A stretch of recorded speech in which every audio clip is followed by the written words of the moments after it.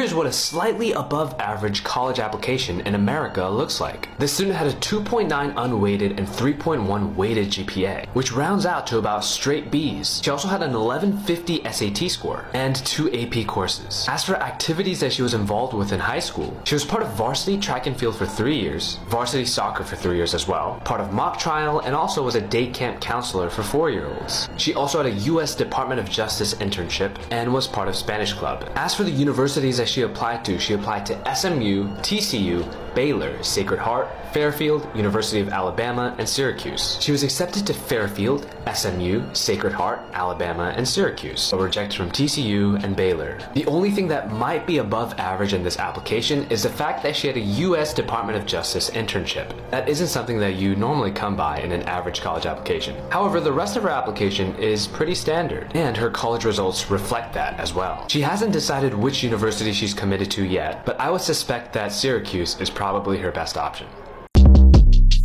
Short Cast Club